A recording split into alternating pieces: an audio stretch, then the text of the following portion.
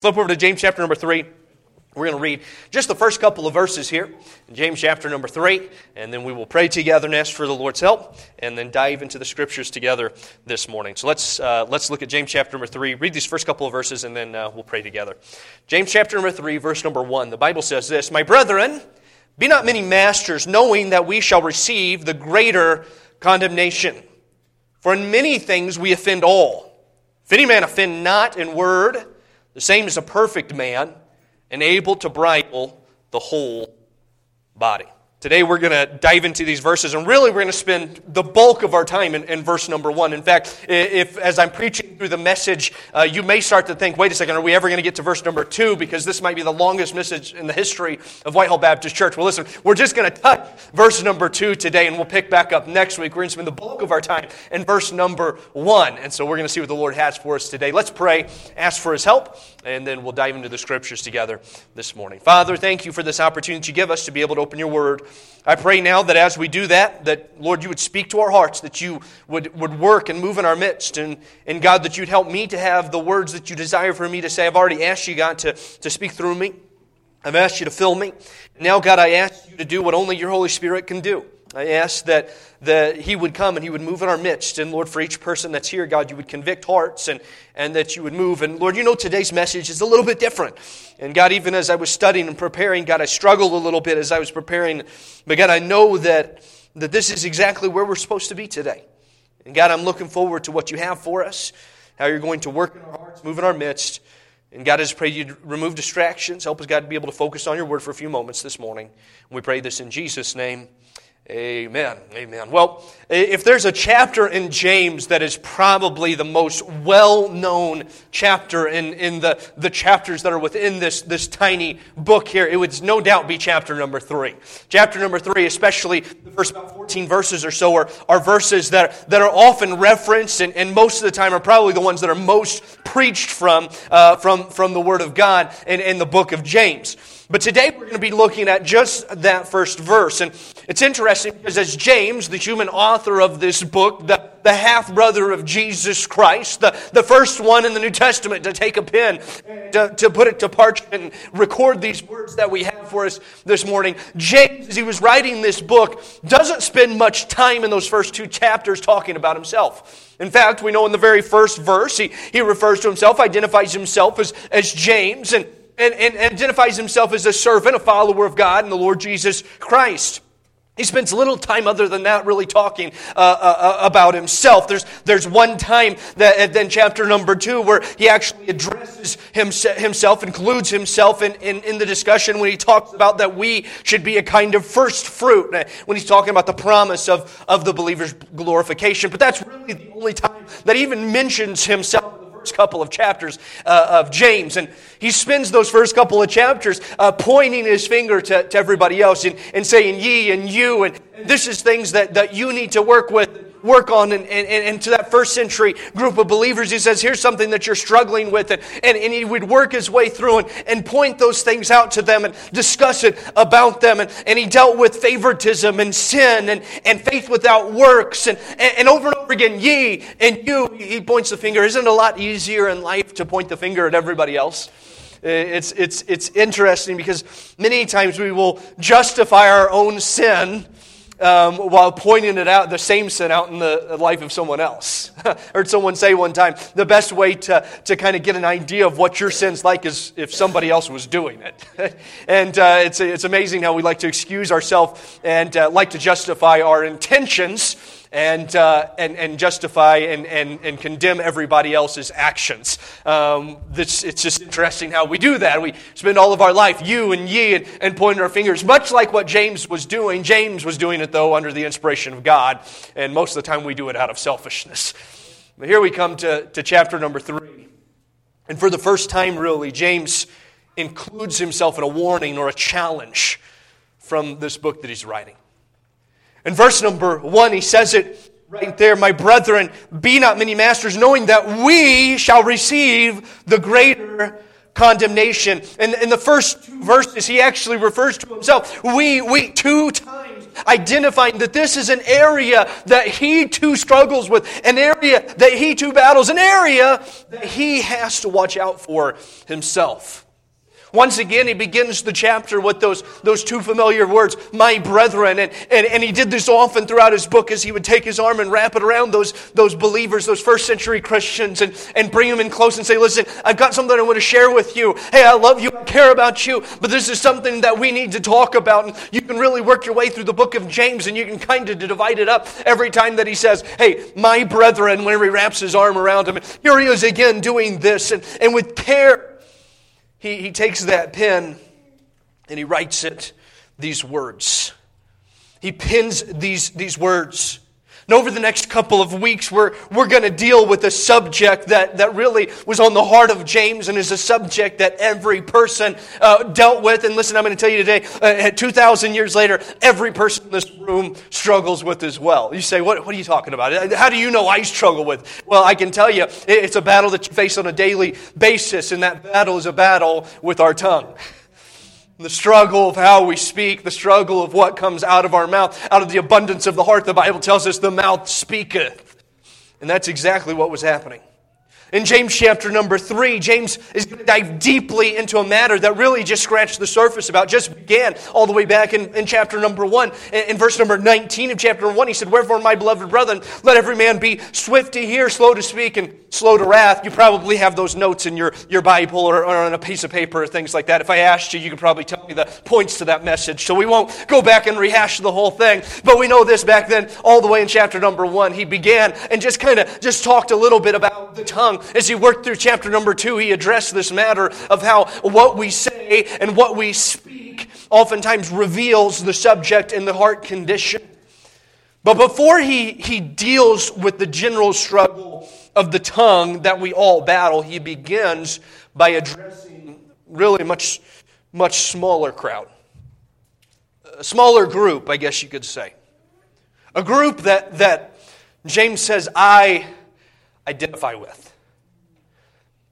And as we dive into this, it could be easy for us in this room even to many of you and many of us to look at this and say, well, I don't need this, but can I encourage you, hold on, clasp tight, because we all need this. We've been working verse by verse through the book of James, and there's a reason we come to James chapter number 3. There's a reason that we're going to spend the day in verse number 1. You see, in verse number 1, James gives us a caution about teaching God's Word. A caution about teaching God's Word. Look again there, verse number 1, and what he says. He says, my brethren, be not many masters, knowing that we shall receive the greater condemnation. Now, let's dive into what James is saying here, okay? The word master that we find here that James uses is the Greek word didaskalos. You say, oh, okay, now that you said that makes a lot of sense. Okay, well, if you're like me, that means nothing, okay? Because how many of us in here actually fluently speak Greek, okay? Not very many? Okay, perfect, all right. So you're in the same boat as me, all right? So he says, be not many masters, be not many didaskalos. That word didaskalos, it means teacher. Teacher. That's what he was saying here. He says, listen, for those first century believers, he says, listen, be not many teachers. You say, well, what's the big deal about that? Well, any of the first century believers would recognize, they would see Jesus as the one true teacher, the one true didaskalos, the one true master. That's the way that they would view him. He was Lord, he was master, he was the supreme teacher. And therefore, it was understood in that first century church that when the church referred to someone else as a didaskalos, they were identifying them as someone who taught the teachings of Christ. Someone that we can say it this way, that they taught the Word of God. They were a teacher, a preacher in that first century church. And that's who he's talking about here. But why would he say here, hey, be careful. We don't need many didaskalos. We don't need many masters, many teachers. Why would he say something like that? Listen, because of the gravity of what was being taught. It wasn't something that was to be taken lightly. It wasn't something that was to be taken flippantly. James here gives a caution to those seeking to be a didaskalos, a teacher of the Word. What was happening in James' day was that people weren't seeking to teach God's Word because of the truth that was to be taught, but rather the platform that it would provide. They weren't looking for an opportunity of service and communicating truth. They were looking for opportunity to stand before a crowd for the recognition that it would bring them. An air of pharisaical attitude attached itself to this thinking, and people wanted human praise. They wanted the accolades. And we've talked about that first century church that James would go on to pastor. I mean, it was a mega church. It was one of the greatest churches. I mean, absolutely incredible. The church at Jerusalem, now many say, had as many as 20,000 to 30,000 people in attendance. I mean, we're talking, it was a mega church. How incredible. And just as human nature has always been with the platform and praise, often comes pride. And it's with this in mind that James says those words at the end of verse number 1. Knowing this, that we shall receive the greater condemnation. So James, he wasn't trying to discourage people from surrendering to ministry. That's not what he was trying to do here. He wasn't saying these things so that people would go, wait a second, I don't want anything to do with ministry. I don't want anything to do with being a teacher of God. So that's not what he was doing. He was emphasizing the weight of responsibility that came with someone that was in that position of a teacher. In the position of a preacher, in that position of somebody that was going to teach and proclaim the truth of God's Word, whether it's in a classroom or to a great congregation or in a stadium or in a coliseum. He said, listen, there is great weight that comes with portraying that truth, because there were no doubt many that were doing it for the wrong reasons. They were doing it not to convey truth. They were doing it to gain earthly praise and material gain. And many were sacrificing doctrinal truth to build a larger crowd. Times haven't changed much, have they? No doubt we've all seen the TV preachers, the TV evangelists, right? That stand in front of coliseums, stand in front of stadiums of people. Some fill arenas of people. And listen, can I tell you, there's nothing wrong with having a big crowd. Hey, listen. If I showed up next Sunday and we had 1,000 people waiting to get in the door, I'm telling you, I'd be praising God for it. I mean, that would be awesome. There's nothing wrong with a crowd of people and having a crowd of people in church to hear the Word of God. There's nothing wrong with that. That's a good thing. But listen, what they were doing was not conveying truth to this crowd of people. No. They were changing the truths of Scripture to keep that crowd. Preaching against sin, listen, is a rarity today, isn't it, in those mega churches? Telling people about how good they actually are is more on par for the weekly message. And making people feel good. And making sure that whenever you leave the building, that you feel good about yourself and the person that you are. You feel good and everybody walks out with a smile. That's what it's all about. No, listen, friend, while that's the message oftentimes that accompanies many of the quote-unquote mega churches, what was happening in the church of James's day, these self-proclaimed churches, they teach things that are completely contrary to the Word of God. All to keep a crowd. I saw just a couple of weeks ago, and maybe you did as well, it's amazing how churches and listen, many denominations, religions, churches, honestly started not too far off from each other. Some stem from the same root. Some of them came from different roots, but they weren't that far off from each other. They had some differences, but they were a lot closer. But I saw just a couple of weeks ago, as the Methodist Church had a trans person standing and speaking and preaching and teaching that God was gender neutral and justifying this new belief and that's creeped in, and now it's not just creeping, it's overwhelming. This idea of a trans life and a homosexual life. Can I tell you, friend, that's just flat out blasphemy. It's not true. It's not truth. You would have to go a pretty far stone's throw to make the Bible say anything like that. In fact, you'd have to take it and completely pull things completely out of context, avoid complete passages of Scripture to justify something like that. Here's the key. We would willingly condemn such teaching. Everybody in this room, if we brought this up, and some more loudly than others, but we would all say, you know what, listen, according to the Scriptures, I would agree that according to the Bible, those things are wrong. Those things are sins. And that's the truth. That's what the Bible says. Just like so many other things, just like pedophilia is a sin, and just like pornography is a sin, and just like stealing and lying and cheating, listen, that it's all a sin. We would say, listen, it's a sin. It's true. We would all agree with that. But listen, if you spend an ounce of time studying God's Word, you'd know that these things are wrong. But here's where it gets really sticky. What about when the preacher or teacher stands up and preaches something that's a preference? Tressa and I sat in a service just a couple of years ago. I'm not going to tell you where it was. It was in the Northwest. We sat in a service, and it was a service for preachers. There was a bunch of preachers there. We're all standing. They're sitting there as a man was standing up and we'll call it preaching. And he took a verse of the Bible and he pulled it out and he began preaching about it. And he stood up there, and I'll never forget this. And he stood up there and he said, "Listen," he said, "if your wives are wearing pants, it is a sin." And Tressa sat there and she looked at me and she said, "I thought this is just something that you heard about. I didn't think people actually did this."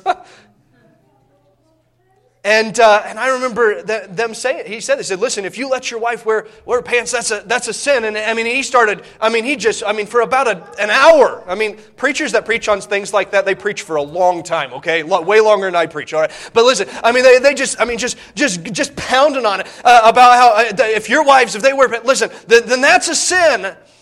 I remember sitting in services as a teenager, as a man stood up and he shared about how he counted all the letters and all the words in the book of Revelation. And in some way it led him to believe that the very verse numbers that were in the Scriptures were inspired by God. And I remember him standing up there, and there were people that were there that were hooping and hollering, and whoa, that's awesome, and all these different things, completely neglecting the truth that the numbering system came far later from the time that the Scriptures were given. Sat in services when a word or a phrase was pulled out of Scripture and used to take a controversial position in some subject, and it was preached dogmatically. Can I tell you what those things are? At best, they are preference, and at worst, they are pure deception. Listen, we could go through, and we probably all heard messages and things like that were pulled off the wall, and you sit there and think, man, that was crazy. Okay, you can't really find that in the Bible anywhere, and things that were twisted and things that were used, and you can't find it anywhere else except for this one place where they twisted it to fit this special meaning. Listen, friend, there's a caution that's given from James here, and that caution is this: anyone that dares open this book and teach from it. He says, listen, one day you're going to face greater condemnation, greater judgment for having done this. And James lumps himself into it. See, one day every pastor, evangelist, missionary, Sunday school teacher, and any person that opens the Word of God to give a lesson will give an account for what it is that they taught. And with that weight of responsibility, there comes a couple things that I as pastor and our teachers of Whitehall Baptist Church must understand. There's some expectations that the hearers of the church should have when it comes to the preaching, the declaring of God's Word. Because listen, friend, can I tell you this? When you show up on Sunday morning, or you come on a Wednesday night, or we have a special service or something like that, can I tell you what you don't need? You don't need to hear about my preferences. You need to hear what this book says. Because this is what matters. Right here. See, there's some things that there should be expectations as a hearer.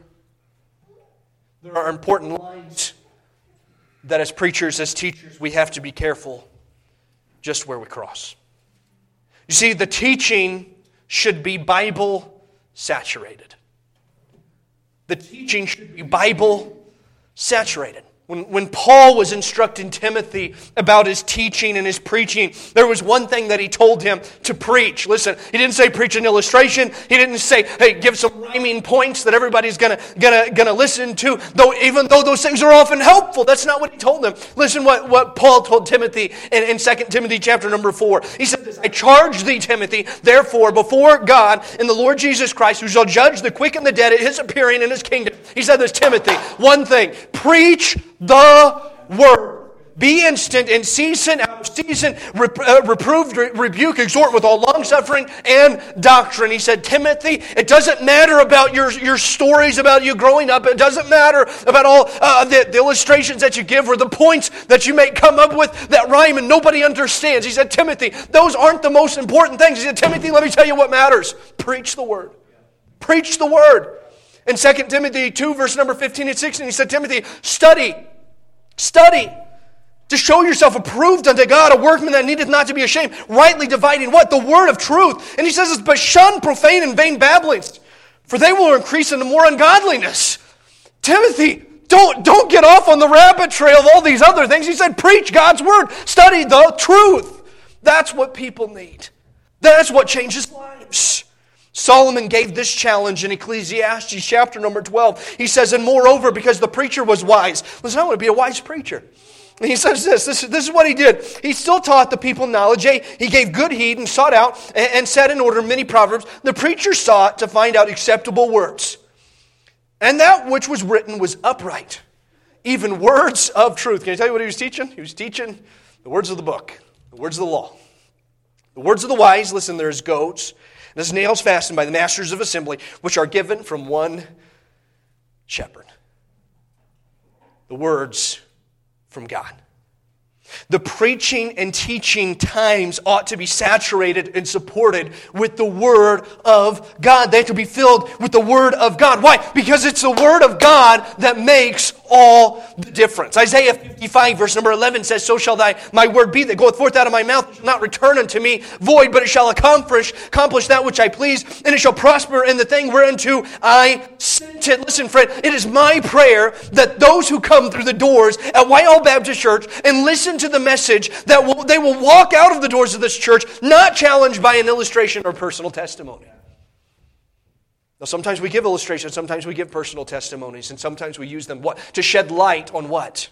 The thing that really matters. The Word of God.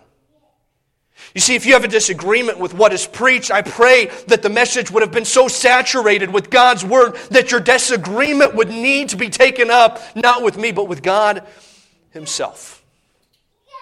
There's a lot of good reasons. Well, no, there isn't. There's not a lot of good reasons to leave a church, but one that should be a deal breaker above all else is if God's Word is not being preached. The teaching should be Bible saturated. The teaching shouldn't be for man's approval.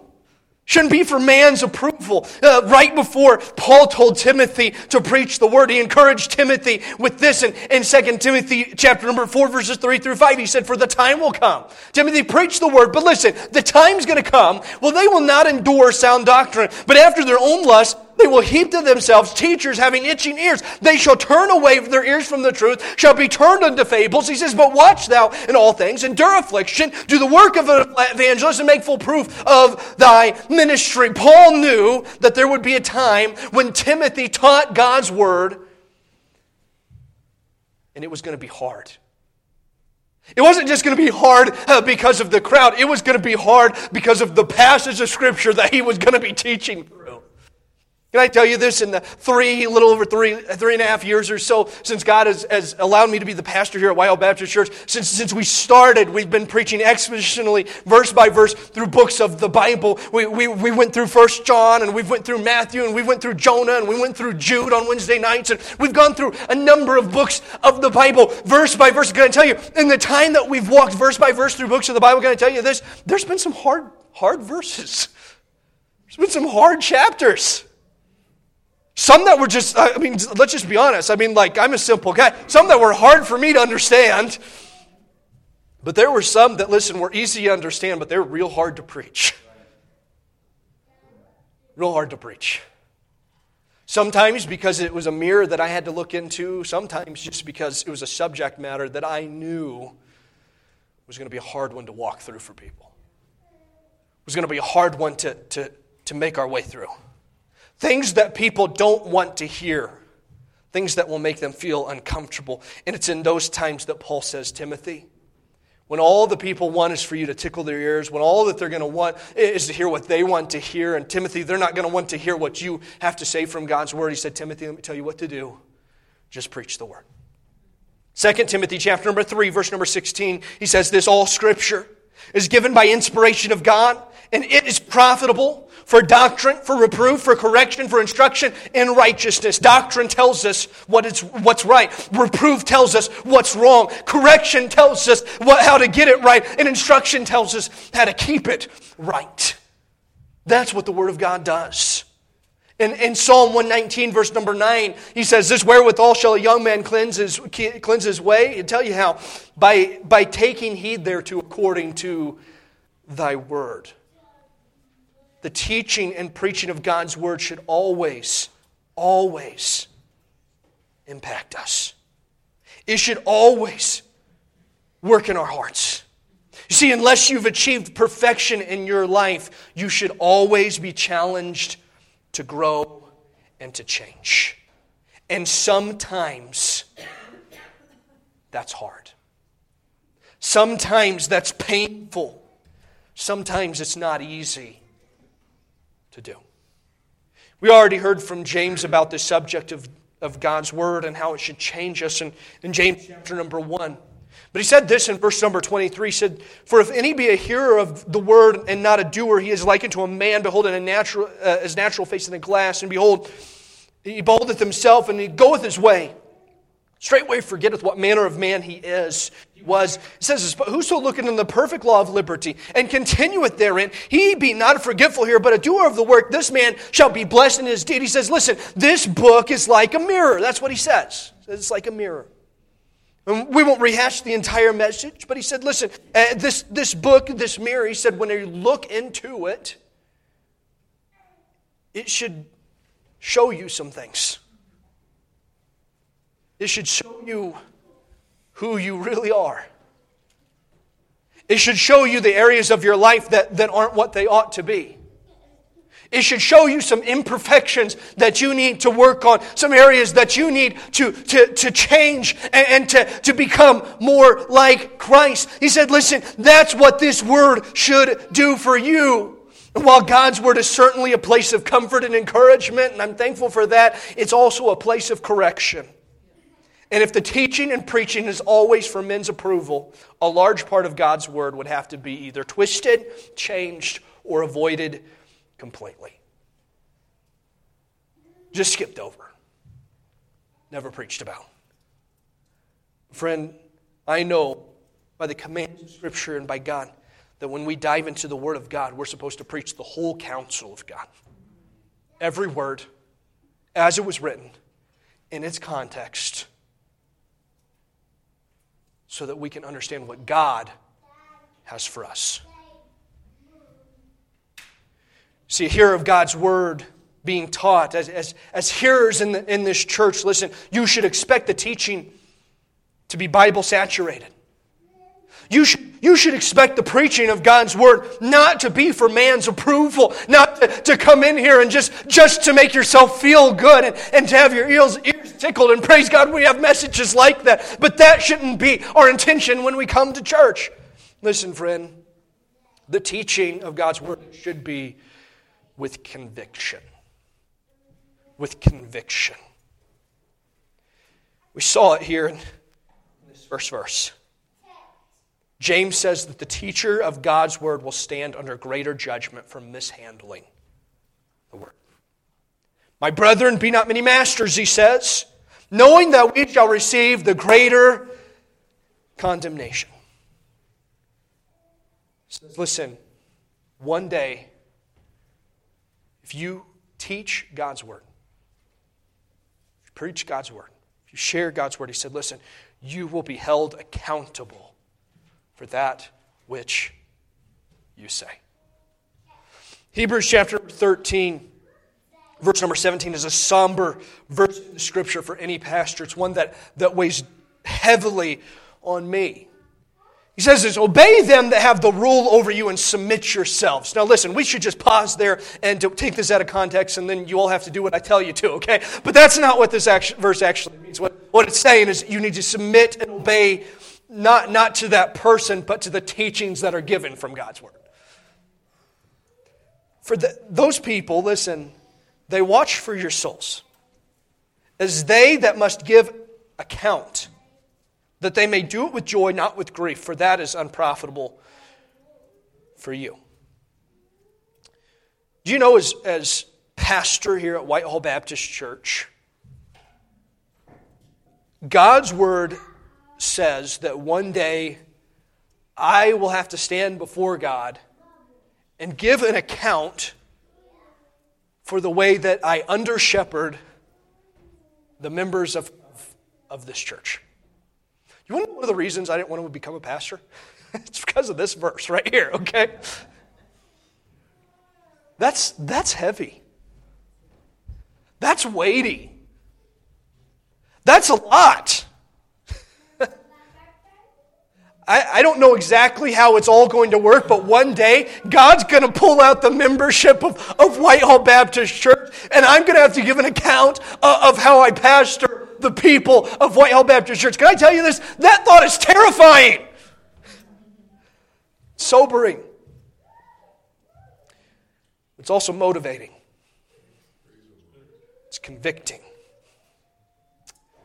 You know, every preacher has a different style. No two preachers are exactly the same. I mean, everybody has a little bit different. Sometimes you pick little quirks up from one person or another, but every preacher has a different style. And listen, every person connects to different preachers. Growing up, my favorite preacher, I loved to listen to him preach, was a preacher by the name of Lou Rossi, all right? Most of you have probably never heard of Lou Rossi, but he used to travel in evangelism. And Lou Rossi, let me tell you what, he was a yeller. Or a screamer. It wasn't really a screamer because he never screamed. He just yelled all the time. I mean, it was just the whole message. Like for dramatic emphasis, he would just like get real quiet, and it was like, oh no, like that was how you go. But like his tone, the whole message was just like 1,000,000 miles an hour and super high volume. And you're probably sitting here and you're like, okay, now I see where it comes from, Kyle. But I'm telling you, he was my favorite preacher. I loved listening to him growing up. There's some messages that he preached that impacted me so deeply as a teenager. I was just like, man, I loved the preaching of Lou Rossi. There's another preacher, his name's David Gibbs. He's an attorney, and some of you have had the opportunity to hear David Gibbs preach before. And when he preaches, there are some preachers that when they preach, it's crazy. They preach in such a way that, I mean, like, you're on the edge of your seat. You feel like you're like watching a movie as they're preaching. It's just like every word, you're just hanging by a thread. And I've been in many messages where David Gibbs would stand up and he would preach a message and it would be over an hour long, but you're sitting there going, please don't end. This is so good. And I mean, you're just soaking it in, just like, oh, this is so cool. And I loved listening to David Gibbs. One of my favorites recently is a preacher by the name of Kurt Skelly. And Kurt Skelly, he's a genius. I mean, it's just incredible. And he gives an incredible amount of information when he preaches, and there's a lot of background into his stories and to the messages that he preached. And listen, every one of them are different in their communication.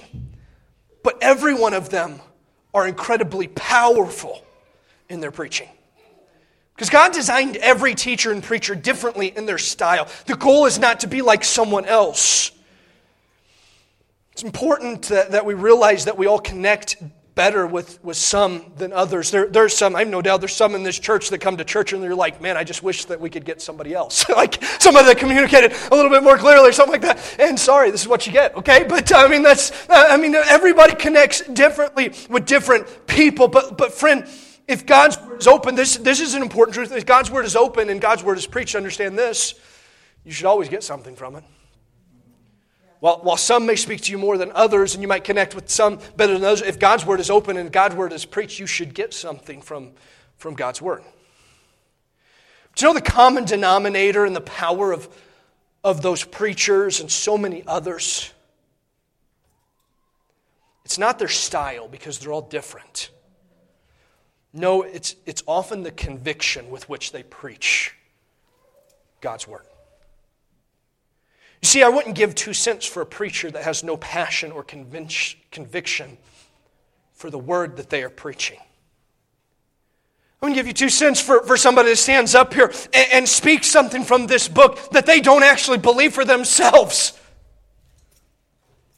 No, listen. This is where the power comes from. And whenever we study it, and as a preacher, when you preach it, listen, there ought to be a fire, there ought to be a burning inside of you that says, I got to get this out, I got to share it, I got to communicate this, and Lord help me to say it in a way that they understand. Jeremiah said it this way in Jeremiah 20, verse number 9. He said, listen, I will not make mention of him nor speak anymore in his name. That's what he said. He said, listen, I'm not going to preach anymore. I'm not going to say it anymore. But this word, it was in my heart as a burning fire, shut up in my bones. I was weary for bearing, and I could not say. He said, listen, I had to preach it. I had to give it. It was burning inside of me. I had to give it out. I had to give the truth of the Scripture. In Acts chapter number 4, the disciples were commanded not to speak about Jesus. You know what their response was? In verse number 20, they said, for we cannot but speak the things which we have seen and heard. Oh, friend, as long as hell is still hot and heaven is still sweet, may the preachers that stand behind this pulpit preach with fire. Not in their volume, not in their style, but preach with fire of conviction from God's Word. That they know God's Word and they believe it and they're doing everything that they can to communicate it so that we, the hearers, can get from it. May the teachers that teach in our classes come to the sobering realization that one day they will give an account for what they say. And may we receive God's Word that is preached with the same hunger and same conviction and same passion that it's being preached with. As one preacher said it this way, he said, may we preach as dying men to dying men. And can I add a little bit? May we receive it as dying men from a dying man. Receive it with conviction, with passion, with a hunger. James gives a sobering caution to anyone that teaches or preaches from the Word of God. And I pray that as your pastor, God would help my preaching to be hot because of the reality of the fires of hell, to be Scripture-filled because that's where the real power is, and to be full of conviction because, listen, friend, this book contains and is the truth. And this book is what changes lives. Now, as we finish this morning, I hope you realize this. Listen, I want us to realize this, that the standard is impossibly high to be met all the time. Listen, I'm just telling you, okay? This is where the comfort comes in. Listen, this was all for you. Now it's for me, okay? I'm just telling you, all right? We'll pick up here next week. We'll continue on from verse number 2. But listen, in verse number 2, you know what it really is? It's a comfort to the teacher of God's Word. Because in verse number 1, he says, listen, don't seek to be many masters. He says, listen, because one day, you're going to stand in greater judgment, greater condemnation because of what you say and how you say it. And so you better say it clearly. You better communicate it correctly. You better make sure you're not taking something, pulling it out of context and plugging it in here to get your preference or your opinion across. You better not be taking it out and putting it in here so you can promote something politically. He said, listen, no, you need to preach the Word of God as it was intended in the context that it was written. And he said, you better not do it the wrong way because you're going to stand account for it. And listen, as a preacher, you know what makes me want to do? It makes me want to close my Bible and walk away and say, I'll never preach again because that's terrifying. It's terrifying. So then James writes that second verse, and it's a comfort to me. James says this, for in many things we findle. Can I put it in our terms today? He says this, he says, listen, we all mess up in a lot of things. That's what he says, okay? He said, and listen, he says, all of us, he says, we all have our failures. We all have our faults. We all have our mess-ups. Nobody's perfect. That's what he's getting at here. But look what he says here. But if any man offend not in word, that man's a perfect man, and able also to bridle the whole body. You know what he says here? He says, listen, if you never mess up when you're sharing God's word, if you never say something the wrong way, you never misconstrue something, and if you never make a mistake, he said, listen, can I tell you what you are? You're a perfect man. There's only one of those that's been here.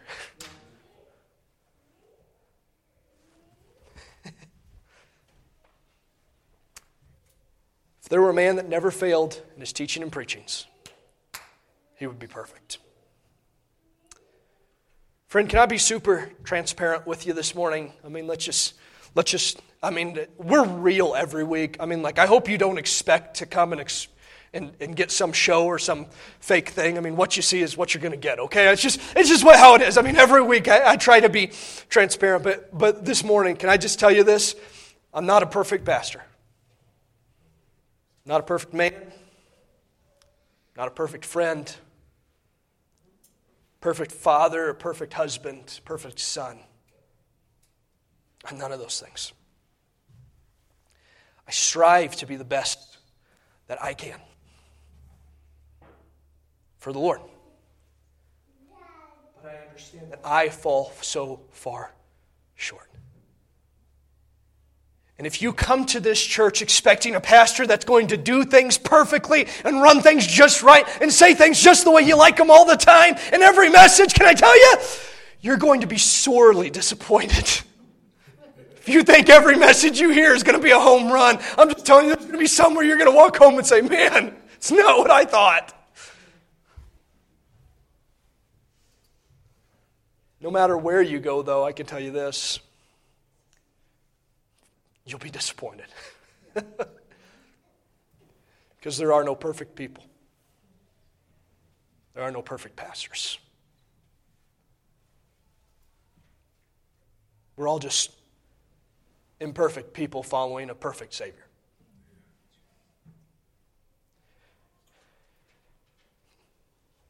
As a pastor, there are oftentimes more days of discouragement than encouragement sometimes. There are seasons of life, and listen, it's the same for all of us. We all go through valleys. We all go through hard times. And it's the job of the preacher to stand up on Sunday morning and preach from a mountaintop when sometimes you're trying to shout from a valley. And sometimes it is hard. Sometimes you can't put your finger on why. You ever been there before where it's just like, man, I don't know why. Everything's great, but sometimes that's just the way that it feels. You live with the hope and the challenge of verse number 1, but you live in the reality of verse number 2. Church, can I ask you as a pastor for the same thing that Paul asked the church at Ephesus? Ephesians chapter number 6, verse number 18, he said this, praying always with all prayer and supplication in the Spirit, watching thereunto with all perseverance, supplication for the saints. Here he's finishing up the whole armor of God. But then he says this, and for me, pray for me, that utterance may be given unto me, that I may open my mouth boldly to make known the mystery of the gospel, for which I am an ambassador in bonds, that therein I may speak boldly as I ought to speak. Listen, church, I can tell you this, I need your prayers. My family needs your prayers. Listen, I'm just going to tell you, my kids, they aren't perfect. And you all know it, okay? You've seen them, okay? But can I tell you what I don't expect them to be? Perfect.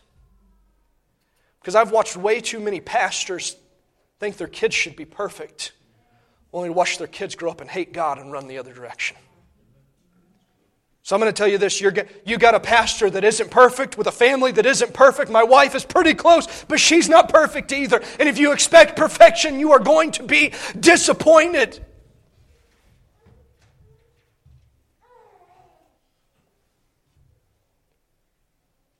But I love what James says.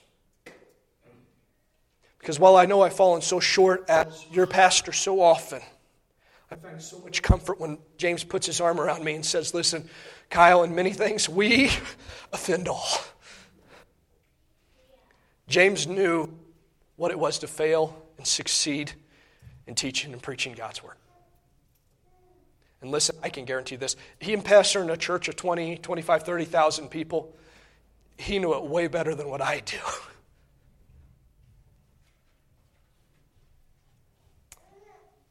Now, friend, I know in a lot of ways a message like this can come across self-serving. And that's why, listen, friend, I would never just take a verse like this and just pull it out and preach it. In fact, it's an easy one just to skip over and just say a couple things and not even spend any time with. But as we preach verse by verse through the Word of God, sometimes we come to verses like this that serve as a reminder. A reminder of what you should expect from the teachers and preachers of God's Word. A reminder of how we should respond to that preaching. And listen, friend, a reminder that your pastor isn't perfect, and neither was James. And neither was any other person that's ever stood behind a pulpit and preached or stood by in a classroom and preached, aside from Jesus himself. But I can tell you this, while I'm not perfect, we serve a perfect Savior. And so what should we do? Collectively, all of us together, what should we do? I'll tell you what we should do. I'm like James, what we should do here. I'll tell you what we should do. Hebrews chapter number 12. We saw the first couple verses.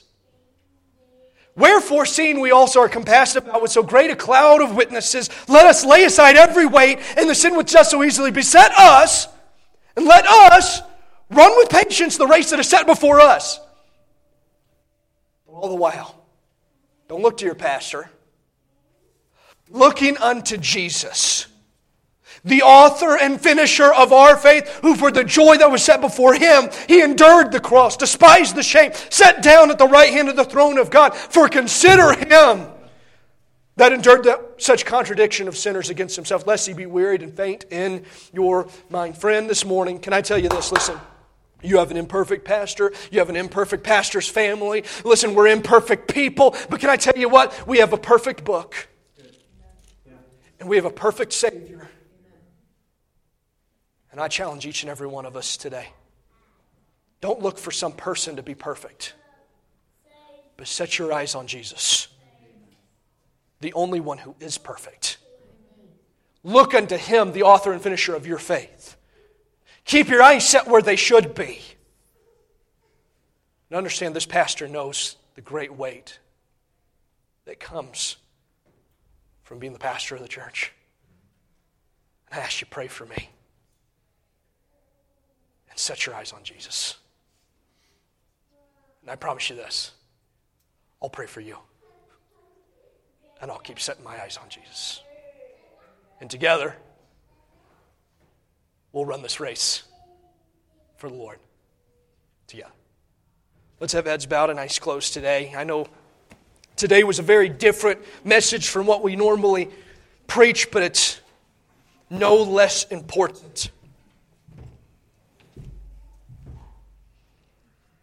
I'm thankful for this church, and in all honesty, I wouldn't have just pulled this message out and said, let's preach this one, because I'm not addressing anyone in particular. I'm not addressing any specific things. Listen, I'm not going to quit tomorrow. I have no desire to step away from this. I'm thankful for where God has put me. I'm thankful for what God is doing here, and I'm thankful for this church.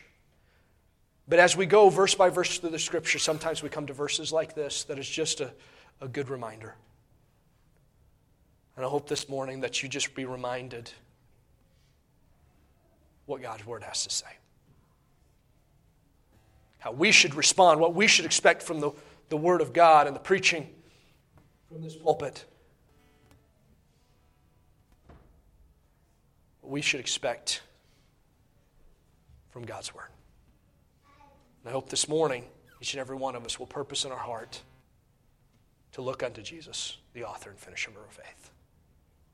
Because he's the only one that's worthy.